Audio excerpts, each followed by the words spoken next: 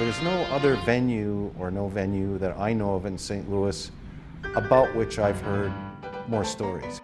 For more than 90 summers, the Muni Opera has been where St. Louisans gathered to enjoy the stars under the stars.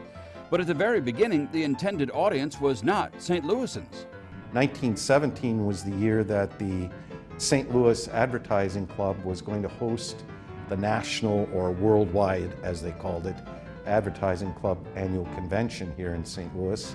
And there were going to be a lot of attendees, and there was a desire to make some sort of mark and to somehow leave people with an impression that St. Louis was a wonderful place that did special things. And since the city had successfully staged a large pageant in Forest Park a few years earlier, they decided to take a natural hillside and build a stage at the bottom, framed by 2 oak trees. It worked so well that in 1919, the Municipal Opera Association of St. Louis was born, or Muni for short, a place to see old favorites performing old favorites. The Muni is, in a sense, populist.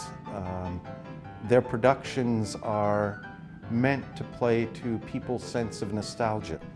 And so it's not a place to go see cutting-edge, avant-garde musicals or theater, but rather it's a place, it's a memory kind of place. In terms of seating, the Muni is the largest in the nation with 11,000 regular seats and 1,500 free seats, making it possible for anyone, regardless of their means, to enjoy the richness of a night at the theater.